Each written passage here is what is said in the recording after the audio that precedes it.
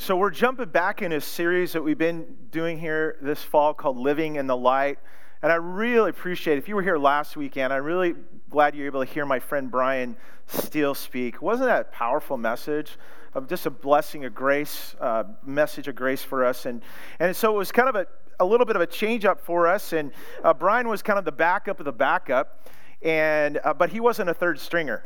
It was a powerful, powerful message. Now we're jumping back in to the series that we're going to look at this morning of Living in the Light. And I was just reflecting on the living in light and all that God does, and just thinking about the light, just how light does really bless our lives. I was just thinking, as my wife and I, we had a little getaway, and of course last weekend, it was so beautiful, wasn't it? It was one of the most beautiful fall weekends with the leaves, the sunlight shining on the leaves. It was amazing. And we took this scenic drive up to Squamish Falls, and just seeing the leaves light up. It was really amazing. And I love light, how just the beauty of God when we see that happen. And the other day I was around Patton. I took this picture here, and it doesn't do justice because I'm not that great of a photographer, but the reflection. Some of you have posted pictures this last week of sunsets and sunrises, and it's just the hues and the colors that God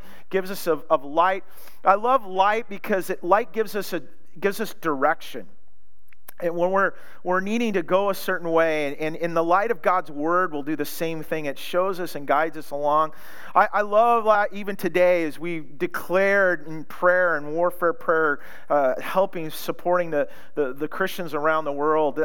We're pushing back the darkness with the light of Jesus that way. Light gives life to us, doesn't it? When we're lacking hope, the light of Jesus shines and brightens our life. It brings warmth and comfort to our lives. But one of the things I was reflecting this week is that how light actually reveals. And it reveals who we are, but you know what? It reveals who God is. I found this definition of light is the natural agent that makes things visible and a source of illumination, brightness, and radiance. And as God reveals through His light, He reveals in our lives, and sometimes it opens us up and it kind of exposes us a little bit. And light can be kind of intense, can it? It can focus in almost like a spotlight or a magnifying light on our lives. And when we get in conversations with one another in our lives, it can show some of our weaknesses. It can show some of our frailties and our struggles, but also it displays God and what He's done and got us through things in life. When Christy and I were gone on our drive, we spent time reflecting. 27 years of marriage, really 30 years together, 3 decades.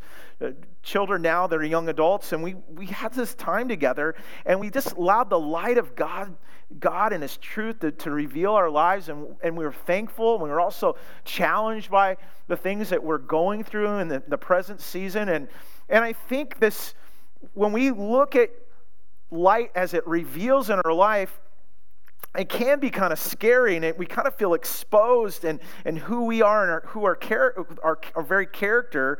But the light also reveals who God is. And what I've discovered, I don't know about you, but I found that God is really bigger and broader and has this perspective that's much greater than I have. Like I said, I came in today kind of whining and complaining, and then God just like, what are you doing? And He just broadened, like, what? The life does not revolve around you. It revolves around me in this broader perspective. And it's really, as I was thinking about this, living in light is really this idea of living in light of eternity. Living in light of eternity. I want to talk about that here today. Living in light of eternity. Pastor and author Rick Warren wrote a book several years ago, which is called "What on Earth Am I Here For?" And it's a great title because we ask that all the time. And he says this, he says that life is not all there is. This life here is not all there is. Life on earth is just the dress rehearsal before the real production. You will spend far more time on the other side of death in eternity than you will here. Earth is just a staging area, the preschool, the tryout for your life in eternity. It's the practice workout before the actual game, the warm-up lap before the race begins. This life is preparation for the next. See, God has hardwired us to live beyond this earthly life. We know this. Ecclesiastes says this. It says, God has planted eternity in our hearts. You know, when we stop, brain stops and our heart stops, that doesn't mean there's an end of us. My aunt passed away just a couple days ago. She's 90 years old, Aunt Annadelle, and she's with Jesus. Her life, her body just kind of wore out. And there will be a time when it will end for us, but it's not the end. It's actually just the warm-up to what's going to happen ahead. Jesus reveals his light through our hearts and gives us perspective, this eternal perspective he really, really wants us to have. And we've been going through the book of John. I hope that's been helpful for you as we've been reading through. This week, we're going to be reading through John chapter 11 and 12 as we go through this Living in the Light study together. And you're going to come across a really well-known story. Probably I have a lot of favorite stories, but John chapter 11 is the story and the amazing encounter that Jesus has with his good friend Lazarus. And I want to look at that story this morning, but look at it with an eternal perspective, a broader perspective, how God reveals himself in such an amazing way. In chapter 11, we can follow along here, and you can turn to it. Verse 3, it says this: some sisters of Lazarus came to Jesus, and they said, "Lord, the one you love is sick." Verse 6, it says, "Yet when Jesus heard that Lazarus was sick, he stayed where he was 2 more days." Here Jesus hears of his friend, good friend, knows him personally, that he's sick. And what does Jesus do? He stays. Could have touched his friend, could have went over there. In fact, he touched a lot of people, healed a lot of people, random people that maybe he didn't necessarily know their names. Maybe he did. I don't know how it worked, but in his God powers that he had, being God the Son, but he didn't have close relationship with everybody. But here, this one you love is sick. Well, as you read in there, you find that Lazarus dies.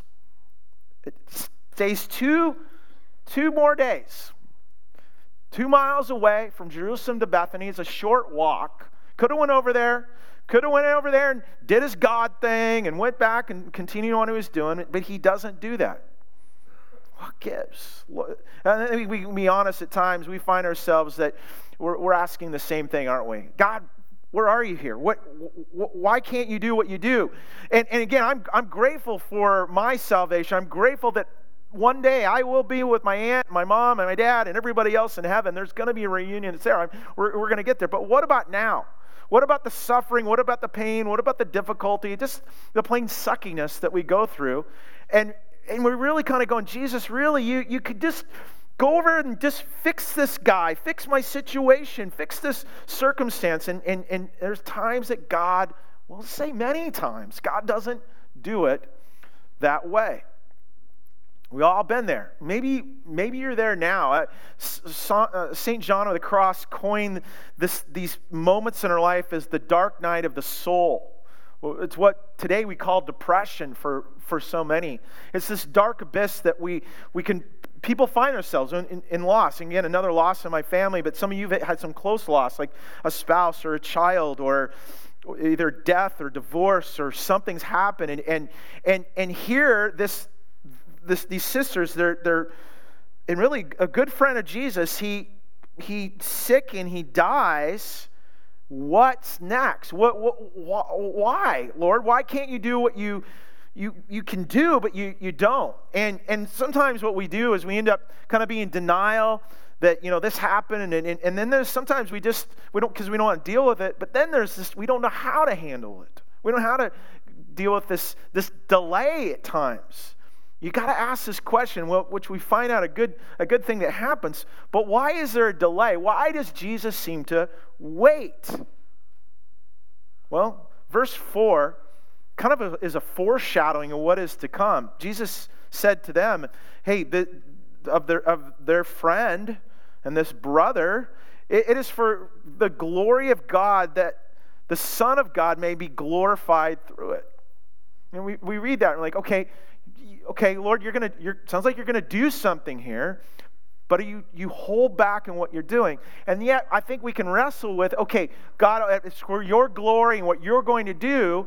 But what we end up finding out is that there's horrible things that happen, and tragic things that take place, difficult things that should never have happened, evilness that happens. And yet at the end, God, you're going to be glorified through it. See, I don't know how to deal with it on my own. I don't know how you deal with it on your own. I can't. I have to go, God, I need to understand a little bit more. I need a perspective. I need to really want to live in light of not just my circumstances, but a broader perspective, allowing your light to reveal not only who I am, there's some issues, but who you really are. And this encounter, I think, is going to be really helpful for us that we're going to look at here when we look at the life, and the death of Lazarus. And if you're here this morning, you can take some notes. This idea of living in the light of eternity, we're going to talk about here. Because I think it's going to be important for us. If you're going through pain, if they're going through difficulty, or you will, how do you have this broader perspective? The first is know this, that God's response doesn't always mean no. Sometimes it just means not yet. It's not always no, it's not yet. And maybe your mom and dad did this to you when you wanted something, or your kids want something. Mommy, daddy, please, can I have it? Can I have it? Can I have it? And they just, no, and they're like, no, well, not for now, but maybe later. Okay, not having ice cream before dinner, maybe later. Okay, we'll see how it goes. And we kind of delay that. Why do we do that? I think it's because our parents were really, really mean, weren't they? And we were really mean. We were just like, in fact, our kids would tell us that. Reason you are saying that because you are mean and you don't love me, right? And they're like, you're right, that's it. No. Don't like you now. I love you, but I don't like you now. But all I have to say is that there's a delay. Why? Because you actually are smarter. You're wiser than your kids. That ice cream before dinner isn't good when you're going to work. God does the same thing for us. There's a delay. It doesn't mean no. Many times it's not yet. And how excruciating though for these dear sisters of Lazarus. There was a delay. Well, when Jesus finally comes to them, you go farther into the chapter, verse 32, it says, when Mary reached the place where Jesus was and saw him, she fell at his feet and said, Lord, if you would have been there, my brother wouldn't have died. Jesus waits and he delays and his buddy dies and waits more, and then he's on his way, and then she sees him coming and she says these words to him. If you would have been there. That's an honest thing to say. It's pretty bold of her to say that. But we have done that, right? Lord, if you would have been there, my parents wouldn't have divorced. Lord, if you would have been there, we wouldn't have, if the accident wouldn't happen, you would have been there, my friend or my loved one would not have died of COVID. Lord, if you would have been there. We've all done that. That's an honest response at times. We just go, God, if there's a delay here, and did you get held up in traffic? Is there, the app crashed in heaven? Like, why are you not responding there? And a good question is to ask yourself, or even right now, what are you waiting for? You might be in a waiting period right now. You're waiting for God to come through. You're waiting for him to solve an issue and a problem. We all have a waiting list, don't we? We all have things that are there. And I have just continued to be really bad at waiting. It's getting worse and worse, is it not? I know all this. I mean, I'm literally like now, I'm just looking on a screen going, how I'm just going to shop it all this season. How am I going to do that?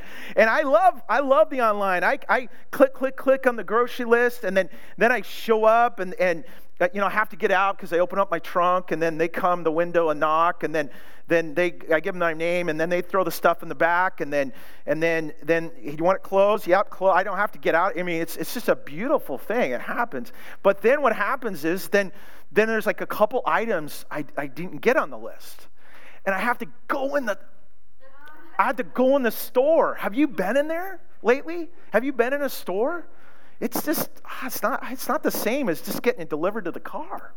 And I have to go and I have to wander through it. I love people, but I don't like the public. I mean, they're just, you know what I mean? Are you with me on that? And then there's a line, and then there's like, and then I thought I'd do my own self-check, and like, no, that was dumb, because then I got to punch in all the numbers for the produce. It's like, I don't know why I'm doing this. Somebody should be, I'm taking someone's job. Yeah, that's what I'm thinking. And so all this to say, I'm terrible at waiting. It's getting worse and worse. And yet, this whole importance of waiting, and what I've discovered is that not that I'm waiting on God, but actually it's the opposite. Peter tells us this in the first century church, and if there was anybody persecuted, they were being persecuted. He writes this, he says, "But do not forget that one thing, dear friends, with the Lord a day is like 1,000 years, and 1,000 years is like a day.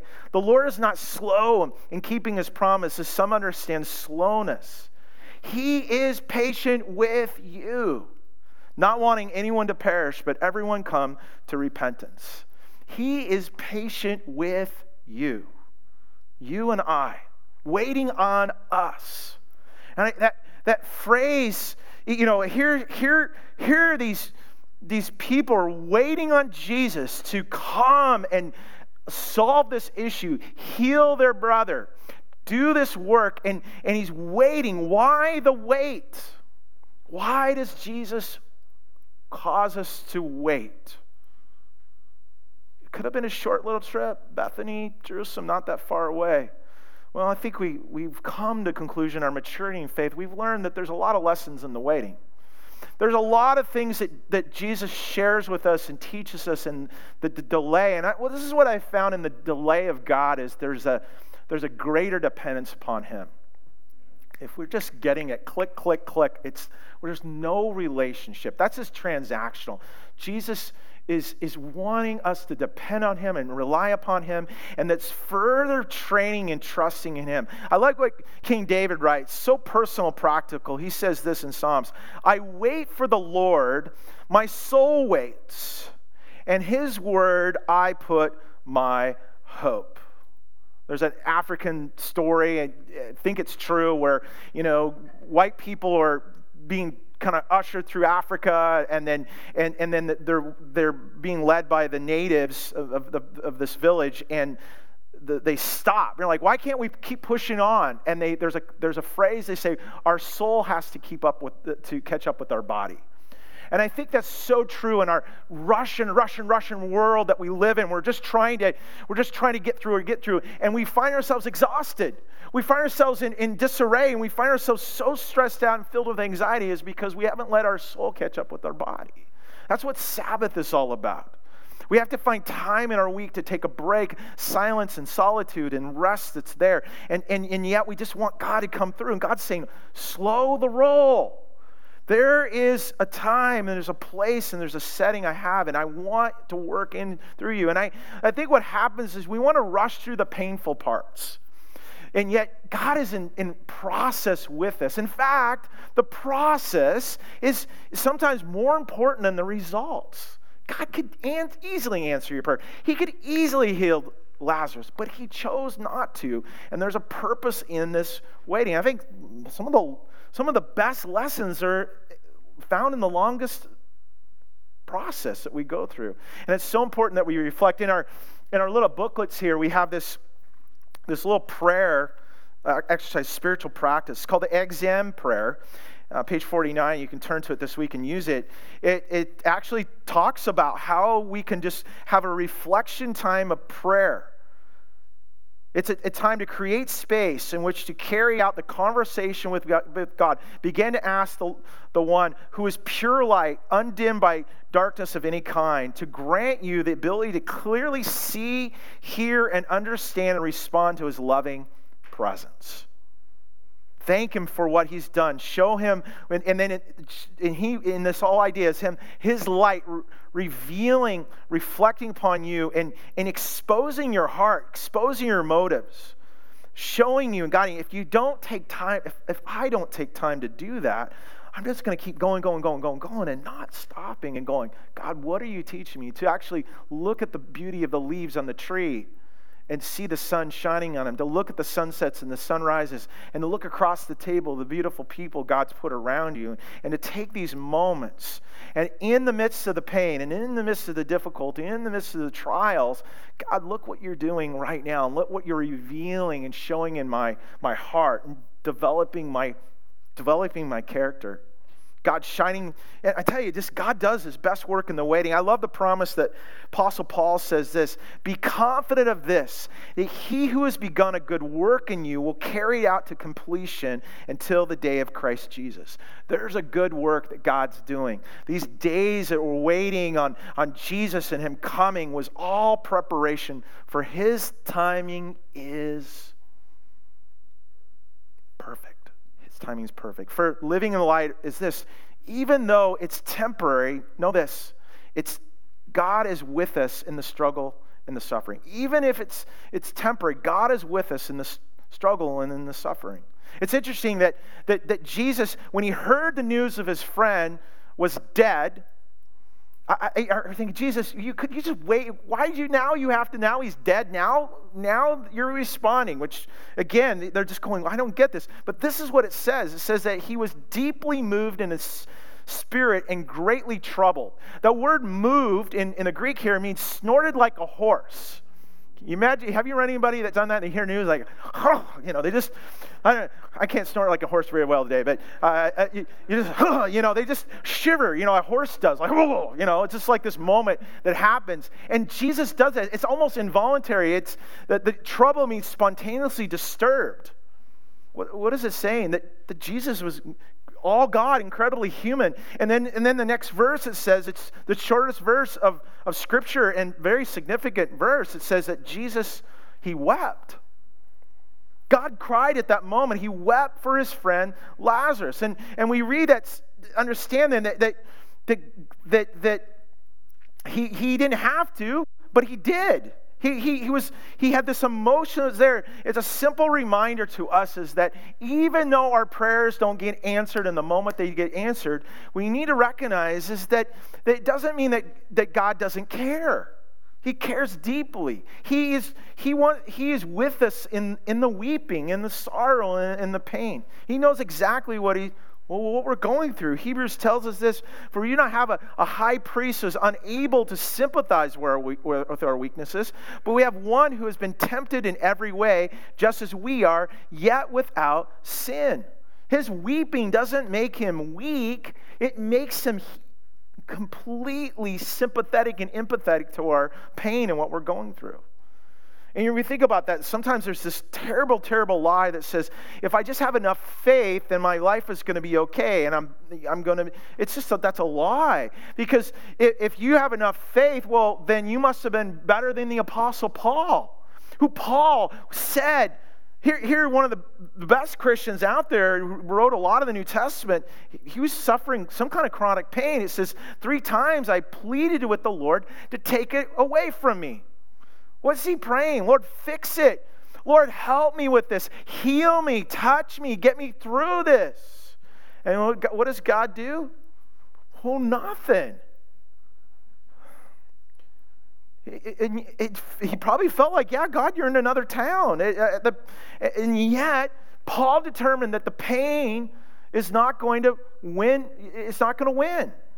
One of the most powerful statements, in fact, Jesus says to Paul, this is his response: my grace is sufficient for you, for my power is made perfect in weakness. The weakest, darkest moments is where God shows his strongest power. When there's nothing humanly possible to solve the problems we have and we're in a place of utter weakness, that is where strength begins. And I've seen it over and over. You've seen it over and over in the lives of the people that you know. When people are battling cancer and people that have just a debilitating disease and struggle and everything, and you see it in their eyes. You see the sustaining grace of Jesus. And you're like, how do they do that? It's supernatural. It comes from the Lord as they're depending upon Him. In the suffering and the pain, Jesus' grace is there. God offers us sustaining and sufficient grace, and it empowers their lives. Paul says this, he says, therefore I will boast all the more gladly about my weakness so that Christ's power may rest on me. What is it saying is that in my weakness, in my struggle, in everything I'm going through, what is it showing? It's not showing how strong I am. It's showing how strong Jesus is through my life. That really is leading what Jesus is leading to, this divine purpose of why He lets His friend who's sick, whom He loves, dies. See, finally, in living light eternity is this, that God's desire is redemption. God's desire is always, always redemption. I think one of the things I found, one of the cruel realities of atheism. So if you're here and you don't believe in God, I'm not going to pity you, but I want you to think about this. I want you to think about the people that go through tragedies, the people that go through pain, the people that go through horrible, horrible things. And they don't believe there's a God of the universe. What do they do with that? I don't even understand that, because I understand questioning God's goodness when stuff happens, right? I get that. When I'm going through pain, or I know someone's going through pain, or horrible abuse and things that happen, just horrible things that even Kristen mentioned today, and people caught on set on fire for being Christians. We're like, God, why do you allow that? God, why? How in your goodness and your sovereignty, that's really a good thing. And yet I could pray to a God and question a God to do that somehow, someday, I'm going to understand it all. I'm going to understand it, that when I get to heaven, and all of us will go, oh, now we get it, Lord. But what does an atheist do? How cruel to know that whatever tragedy happens is absolutely senseless. I can't process that. But I'm glad I know Lord. And I'm glad I know and truly believe, even at times I don't feel, that God is good and God is sovereign. And there is a reason. And the one reason is always, always redemption. You remember the words that Jesus foreshadowed when he heard his friend was sick and everything. He says, oh, he's not actually going to die. Ultimately, he says it's for God's glory that God's Son may be glorified through it. That must have been questioned every step of the way, and the guy dies, right? How is this even going to be fulfilled? And I think we can look at our own life, right? We can look at our times in our life and going, God, I just don't know how you're going to work this out. This doesn't even make sense, and yet that's where trust begins. Well, Jesus finally gets to town. He finally encounters, the sisters who are not happy with Jesus at all. And yet, Jesus says to Mary, one of the sisters, with all this long wait, these days of waiting, Jesus says to her, I am the resurrection and the life. He who believes in me will live, even though he dies. And then he asks her this question. This is a question for you and I. Do you believe this? Do you believe this? Deep down in the struggle and the pain and the difficulty he's saying to her, and this loss and knowing, and remember, Lazarus is dead at this moment. Do you believe this? And her response is, yeah, Lord, I believe, one day. But right now, it's not good. Right now, this is difficult. Right now, the pain and struggles. And I tell you, that's the crux of it right there for all of us. Yeah, one day, Lord, but right now, this is horrible what I'm going through. I don't know if you've ever felt like God uses you as an example in life. Well, dead and decaying Lazarus. He's an object lesson of faith here for everybody. God uses drastic measures, I tell you, to get our attention, doesn't he? When Jesus came out to the tomb of Lazarus, the whole town It's kind of interesting. The Bible says the whole town came to find out what's going to happen. And you got people who are going to be oh, what is he going to do? Like, I heard he does pretty cool stuff. What is it going to look like? And it's interesting. There's actually a group of people that are skeptics. There's always skeptics in the crowd. Right today, some of you are like, I don't know about all this. Right? There's always skeptics out there. But some of them, it says this, could not he who opened the eyes of the blind man had kept this man from dying? So they're questioning him yeah, he has power to a certain degree, but not enough to get this guy and help this guy out. Well, this big moment comes. Jesus orders the stone to be rolled away. Jesus says this, take away the stone. He said, but Lord, said Martha, the sister of the dead man, by this time there's a bad odor, for he has been there 4 days. It's kind of a funny response. If you have a King James Bible, I love it. Always this. It says, he stinketh. Okay? That's what it says. You can look it up. It's really funny. It's kind of like my mom said after basketball practice when I got in the car, right? Then it said this. This is Jesus said, did I not tell you that if you believe, you will see the glory of God? So they took away the stone. And then Jesus looked up and said, Father, I thank you that you have heard me. I know that you always hear me, but I say this for the benefit of the people standing here, that they may believe that you sent me. When he had said this, Jesus called in a loud voice, Lazarus, come out! The dead man came out. His hands and feet were wrapped with strips of linen and a cloth around his face. Jesus said to him, take off the grave clothes and let him go. Now, this is beautiful. I'm sure this was amazing. Here he is. What's going to happen? I always go back to this and look at imagine being Lazarus. Imagine you were dead for 4 days. There's a lot of things that can happen 4 days in heaven, by the way. I mean, you're getting your keys, right, to your mansion, okay? I don't know if there's any kind of vehicle. Is there Lamborghinis? Is there something? I'm you're getting everything. Amazon shipment came. It's a 2-day shipment. I'm sure it's quicker in heaven. You're getting everything you need, and you get a call from the front desk saying, we've got a technical difficulty, and boom, you're back in this dank cave. And you're looking around, what's the smell? It's me. I'm dead and dying, Can you picture this? No one knows. I still want to ask Lazarus one day, was it a bummer for you to come back? I think it probably was. But what was the purpose? To reveal God's glory. And I love this. It says, take off the grave clothes and let him go. I want to remind us that, and it's a good question for us, is are we moving from death to life? Are we helping others take off the grave clothes? Are we stripping away from the old life to the new life? I love this story because it leads to this redemptive opportunity that takes place. Jumping down to verse 45, John chapter 11. Listen how this story ends. Therefore, many of the Jews had come to visit Mary, had seen what Jesus did, and believed in him. That's it. What's all we're going through? What's all the difficulty? What's all the problems, the challenges? It has everything to do with redemption. God wants to use our pain, our hurt, our difficulty, our struggles to reveal himself, to reveal his glory, and for people to draw closer to him. We're all former dead people.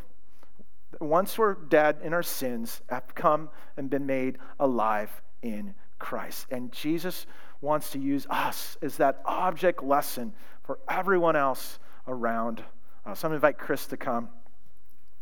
As we celebrate Veterans Day coming up here, and we want to honor those next weekend, we'll be doing that, and we're doing the barbecue and everything. I look back at so many different veterans I know, and there's one particular gentleman who several years ago, it was at the end of his life. In fact, I think Bruce and Lynn, you were in the room. Our good friend Jack in the hospital. If you can remember this day, I came in the room. You were there, and there's a few others, friends there, and doctors, and there's an administrator.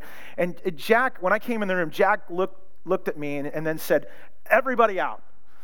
I just want to talk to this guy," and that was me. Now, he's dealing with congestive heart failure, and so it was hard for him to communicate. And so I got real close to him, and he had some things he wanted to get off his chest, literally. He was sharing like just stuff in his life and everything. He just wanted to make sure he was ready to meet Jesus because he knew he was at the end. Well, our good friend Nikki I prayed with him and pretty much said goodbye to him. I knew this was the end. And she stayed with him over the night in the hospital. And there was a couple moments that she thought maybe he was passing away and wasn't sure. And he had kind of one eye open and he wasn't there. And then pretty soon, she said he looked out in a distance and he says, "Oh, that's it. That fits just right. That's a perfect robe." And he dies. And it was this beautiful picture of the fact that life is difficult and hard. And Jack went through a hard difficulty and, suffered through PTSD with the Vietnam War and everything he'd gone through. And he earned a Purple Heart. I mean, he gave his life for our country, but struggled through it all. That his struggle in life, it led to death, but it was really just a transition point. When Jesus says, "I am the resurrection and life, he who comes to me never dies," it's kind of like, wait a second, we all die. Yeah, but the death is just this transition period. Though I walk through the valley of shadow of darkness, I fearful and evil, for Lord, you are with me. We're going into the next place. It's just transition. My aunt that passed away, who knew Jesus, she is with Jesus now. It's a transition point. I think we need to be reminded of this, that we're going from life to death to life. That's what Jesus did. Jesus died on the cross for us, right? Why did he wait 3 days? What's with the waiting, God? It was all preparation for what was to come next. He paved the way from life to death to life. And that's the same for us. That one day, as followers of Jesus, we're going to experience the resurrection and the life as well. But it starts right now.